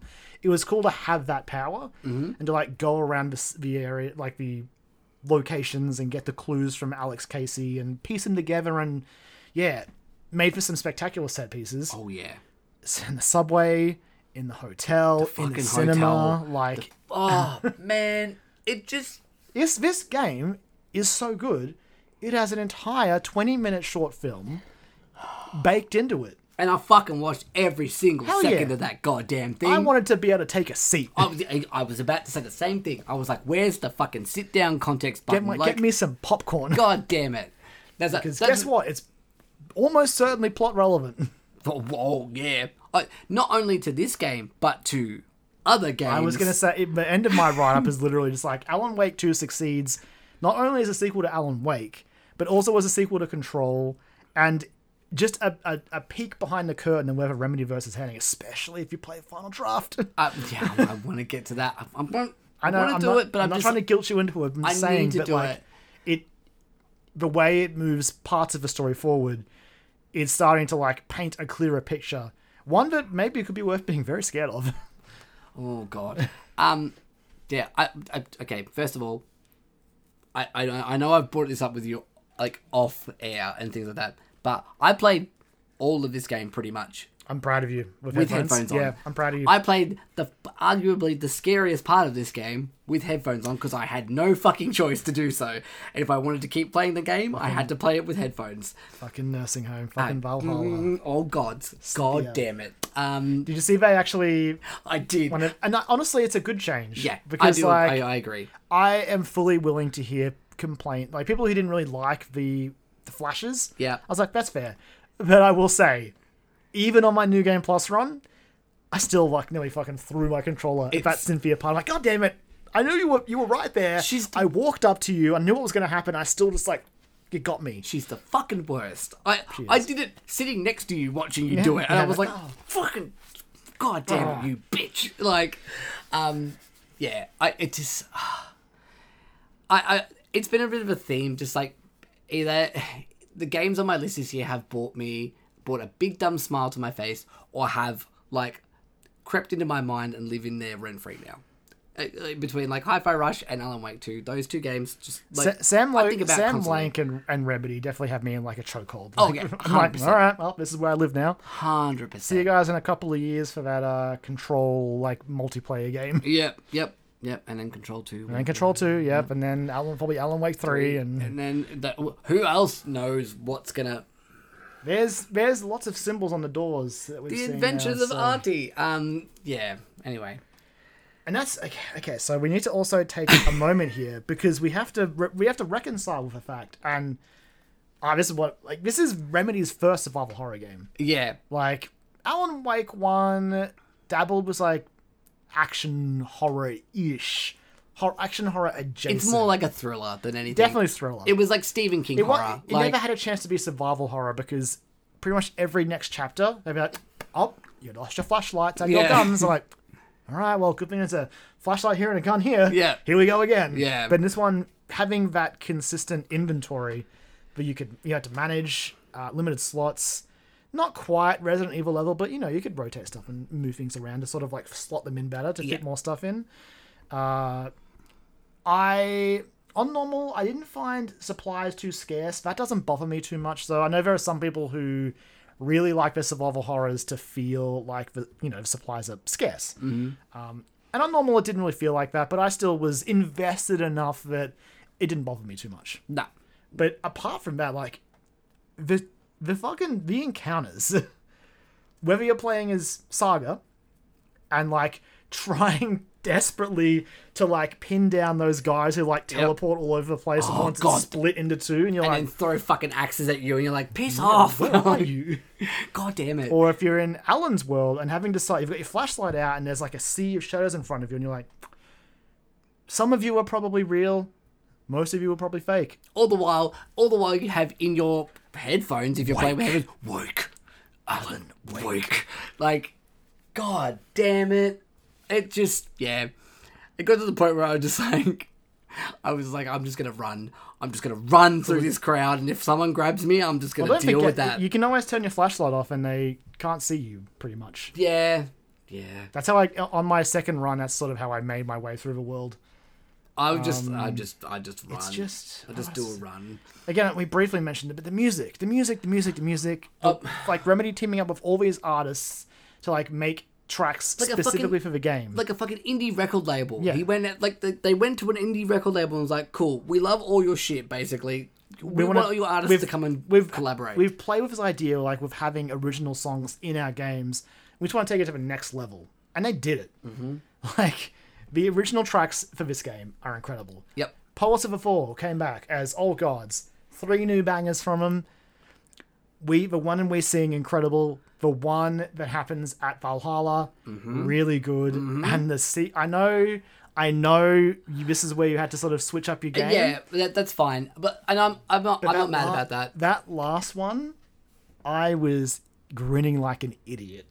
I'm glad I made the switch. I was like, cool, and I'm not upset about that. It wasn't like I've had to switch to easy mode. I mean, it's pretty much the end of the game anyway. It is. I was like, I don't care. I'm not here for. I'm not here for that. For the game minute to minute gameplay shooting. Like, I'm not here for that. I'm here for the story. Yeah, I'm here to see this through. And I loved it purely for how chaotic it was, and I was just like desperately scrambling around, be like, Casey, threw me some ammo. Oh god, where is it? Oh god, just get it. It was just I was like, Or while the old gods of Asgard. Again, I don't want to give anything else away, but it's a set piece, and it's a hell of a set piece. And I just was like, I felt like I was doing the old gods a disservice by dying over and over again. So I was like, no. Imagine dying in the ashtray maze.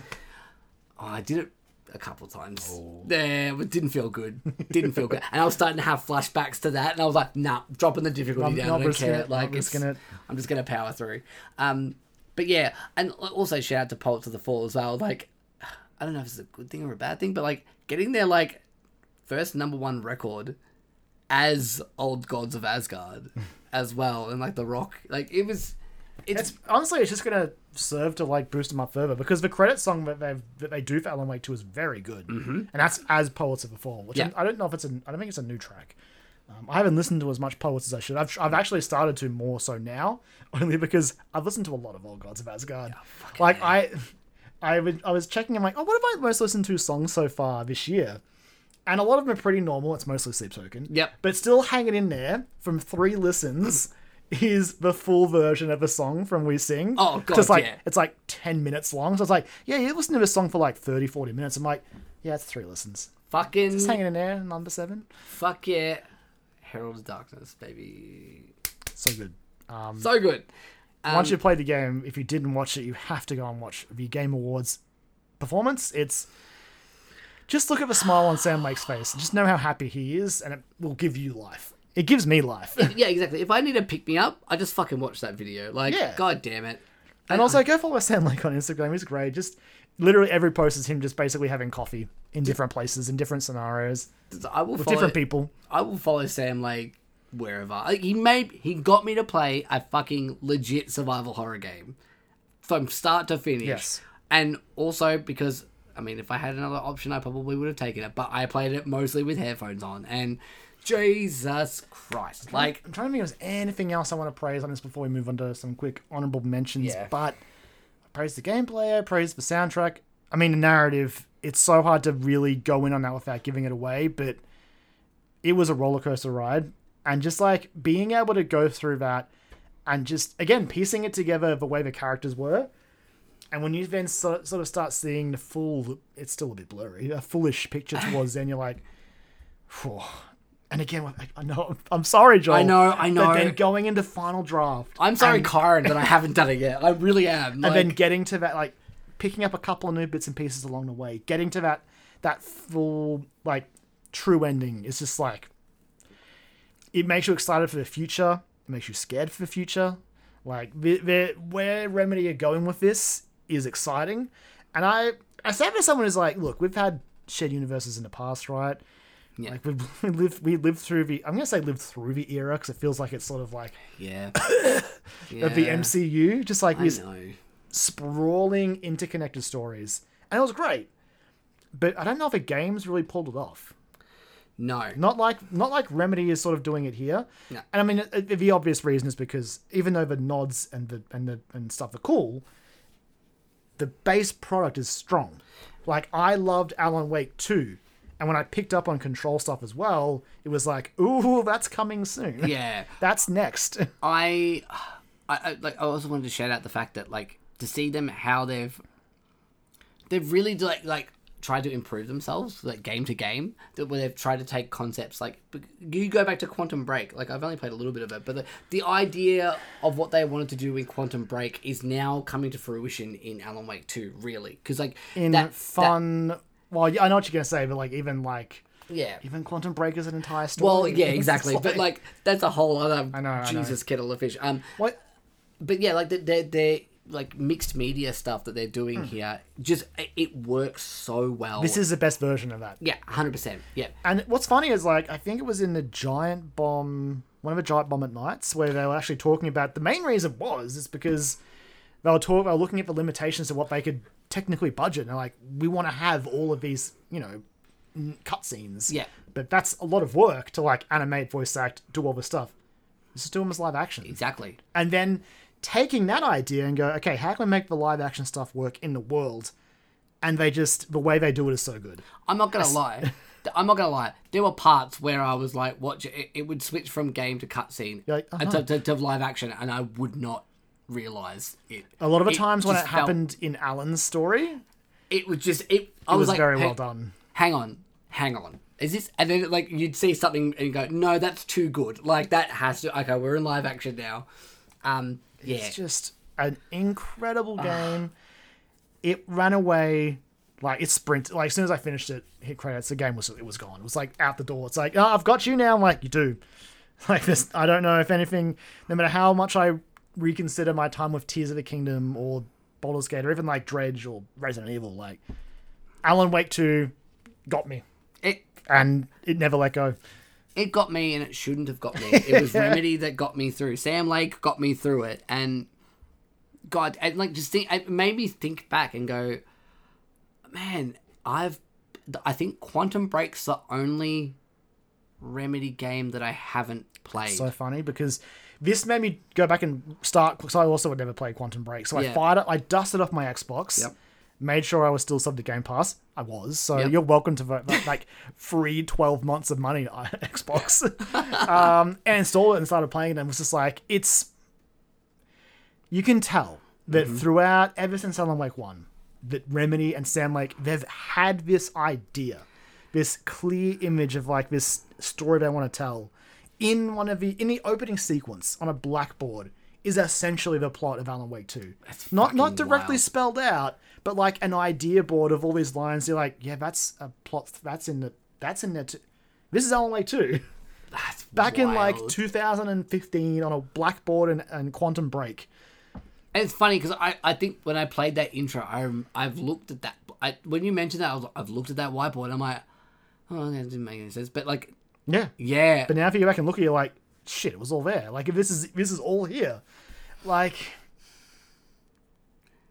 I don't really know what to say besides, it's really weird to feel this happy for Sam Lake and the team at Remedy, but like, the game is so good. Everyone's loving it. it also helps that genuinely seems like a fucking amazing person. He does. He like seems a great. lovely person. Like, yeah, you could argue he's like the David Lynch of video games, but I think that's probably doing him a disservice in a way. Yeah, because he's not just for David Lynch. Like, not. he's like this Venn diagram of a lot of Yeah. different like auteurs and stuff. Oh, absolutely. David Lynch, Kojima, there's like a bit of everything sort of just mixed into him to make this brilliant man who is the face of Max Payne Yeah. Yep. and Alex Casey. Yep. And he is Alex Casey. Quite literally. This game, So yeah, that's the thing. Like, oh my god, we have to wrap up to talk about honorable mentions. This is We already do, like a we do. 9-minute podcast pretty We much. do. But one final thing about this shared Right. Remedy-verse that I want to say is obviously it's cool. It's like, hey, Alan Wake 2, Control, breadcrumbs. The way it plays with stuff that isn't even canon to Remedy-verse, but like, just like tips the cap to it. Like, there's a lot of Max Payne nods. oh yeah, The Quantum Break nods are like off the charts, It- and that's a game that like I don't think we're gonna get a sequel to ever. No. So I think I'm not sure. I think that was made in partnership with Microsoft, Hmm. so they probably own that. But I can't help but read into like stuff that they're doing by like having this same character play Tim Breaker. yep. Like, okay, and then like notes on his whiteboard being like, woman with red hair. It's like, yeah, well, but like the person who plays Claire, Jessie in I think her name is Claire, who plays Jessie in Control, plays a character in Quantum Break. It's just like, yeah, everything's connected, even the stuff that's not directly canon, and it's fun. It's not annoying. And that's the thing. It should be on the nose. It should be fucking horribly like on the nose. But they But just, it's not. they The just- Tim Breaker thing is just like, come on. But you're just like, oh, okay. You get ruffly. Gosh, When- Sam, when you you get ha- away with it this time. when you have realizations of the characters, even like Wall and Door, you're like, yeah, the game is great. It's my game of the year. But we should probably take some time. Okay, yeah, we should. No state of play talk this episode. No, I know I no, said we're we not might doing have been. The Death Stranding 2 trailer was sick. Yeah, it's I cool. can't wait to play it in a year. Depending how quiet the week is, we might talk about it next week. I don't know. Oh, we've got a Rebirth demo probably No. next week, and I've got a Silent Hill demo to play. We've so also got Persona 3 Reload. yeah, we do. So it's not like- happening. Yeah, it's true. So sorry. Yeah, go watch that fucking 9-minute trailer. It's awesome. But yeah, so honorable mentions. I'm going to start off with my most obvious one, where if I was willing to bend the rules a bit, it may have just straight up made my list. Metroid Prime Remastered. Yeah. Hot damn that all they had to do to make Metroid Prime Remastered incredible again was just like give it a fresh coat of paint. Yeah. Because that game still holds up so good. Even some of the backtracky stuff with the Chozo artifacts may not hold up as well, but the game itself is stellar. And the work that Retro put into that on Switch, it looks incredible running on Switch. And single-handedly, like, boosted my hype for Prime 4. Like, Yep. if this is how good they can make a game look on Switch, then Prime 4 is... I'm pretty excited. 100%. 100%. I mean, speaking of the Switch, we might as well keep that train going with the Nintendo Super Mario. We got a brand new 2D Mario game this year, and it didn't make either of our top fives. No, That's how fucking wild this It was year is. there. It was just Resident Evil knocked it out. But Well, Mario yeah. Brothers Wonder, like, I've got nothing against 2D Marios, but the new Super Mario Brothers games that they'd been going with, I haven't really enjoyed them since the first one. I'm like, It was getting stale. yeah, It was very stale. They're neat, I guess, but the ideas were kind of getting a bit old for me. But Wonder comes along, and just from the animations alone, you can see the amount of care and love that's been put into this game. It's great, and so, like much like Alan Wake 2 and one of the boss fights in Baldur's Gate 3, a lot of musicals in the year, Yep, and yep. hell yes, Fucking... this is about even and then- mentioning Stray Gods. And then, yeah, well, exactly. And yeah, exactly. And like Hi-Fi Rush as well. Like, Yeah. it's like, yeah, Yeah. big two big thumbs up from Gotta me say, for that. massive thumbs up from me as well. Yeah, it's just like, what if Mario took acid for an entire game? And You need to finish that game to see the Bowser stuff at the Oh, end. no, I finished it. Oh, you now. have? I haven't told you Oh. that. Yeah. It's so holy good. shit, that was awesome. They just went for it. That was fucking, without spoiling it, metal as fuck, Yes. and I love that shit. Yeah, so good. I want to shout out Dave the Diver.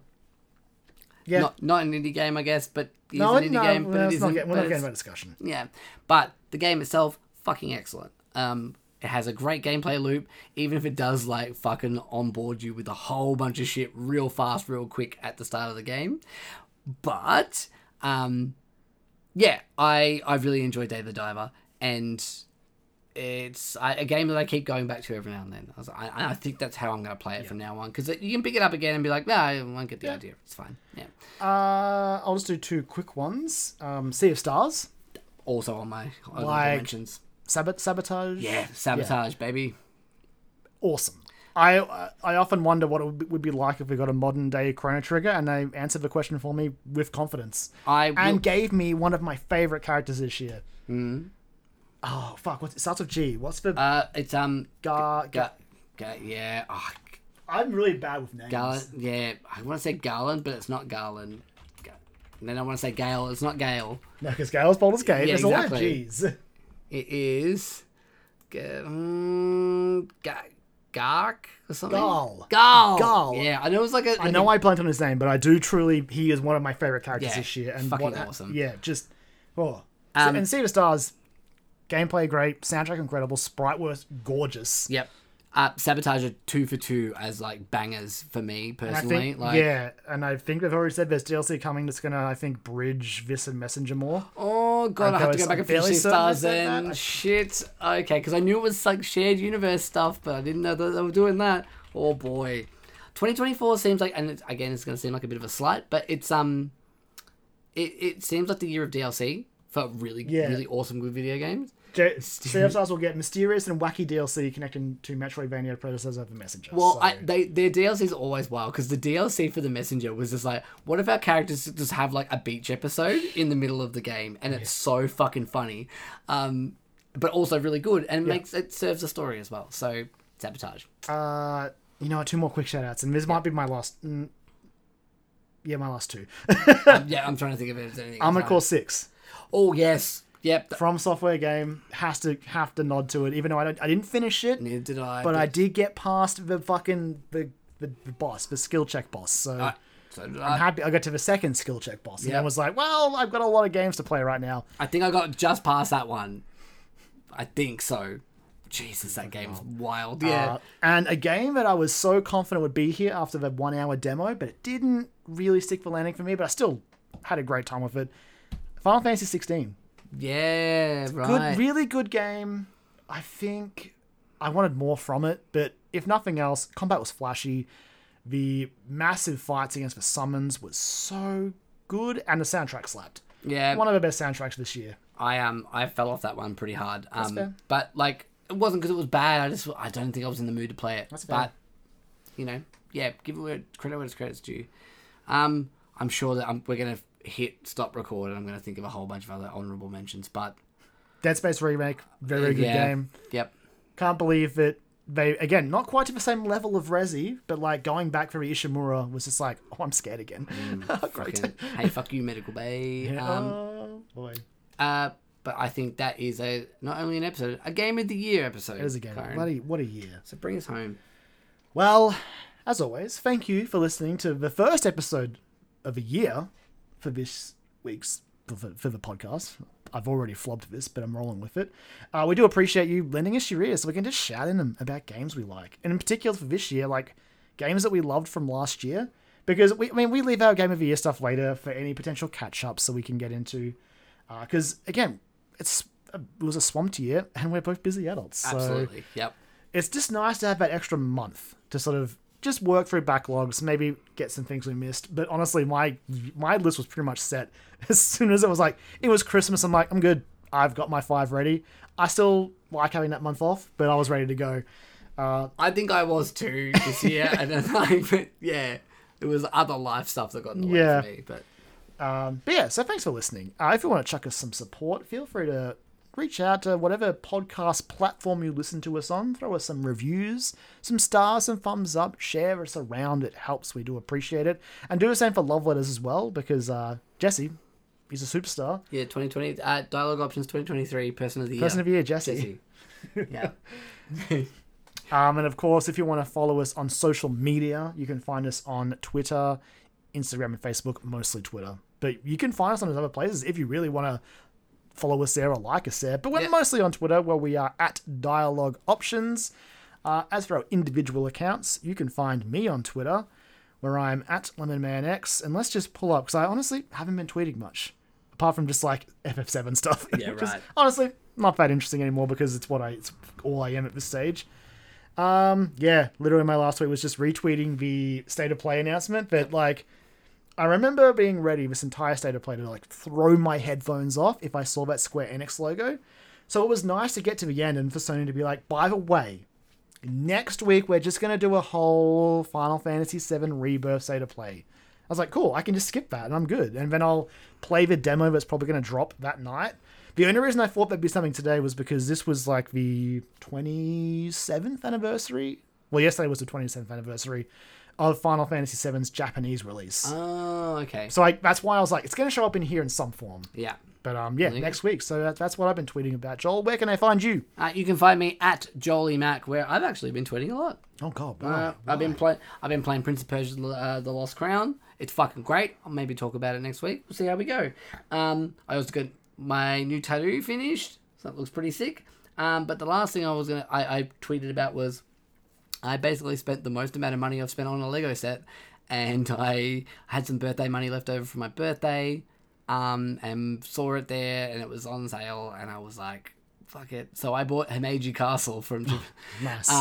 And I haven't built it yet. I'm saving it until we move into the other big purchase that I've just made, which is probably the biggest purchase I've ever made on anything in my entire life. I mean, that's fair, I guess. I think it's like without a doubt. Because we've just bought a house, so Congratulations, obviously. I wasn't Thank expecting you to just say it on the show, but yes, it's congrats fine. on Well, bought a house. Joel McDonald, homeowner. Yeah, homeowner. It's Much not like Zoidberg, but better. yeah, exactly. I'm not. We're not moved yet, and we're still waiting on a few things. But yeah, It's Yeah, but look, the hardest step is done, right? yeah. That's- Well, yeah. well, hopefully. one of the most important steps. Yeah, yeah. It's but yeah. So just spend a lot of money. That's what I've been fair. doing. Look. Spending money. Why not? Yeah. It's all right. Hey, we're gonna get ready to get away for a weekend. So And spend more money. yeah, spend more money. Yeah, all right. Well, thank you again for listening, and we'll let our wonderful outro see us out. We'll catch you all next time.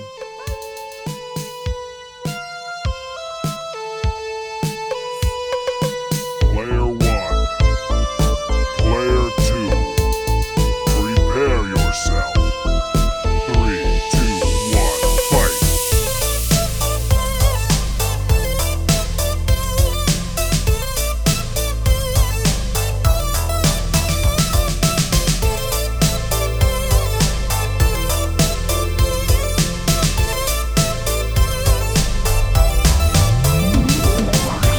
Dialogue Options Podcast.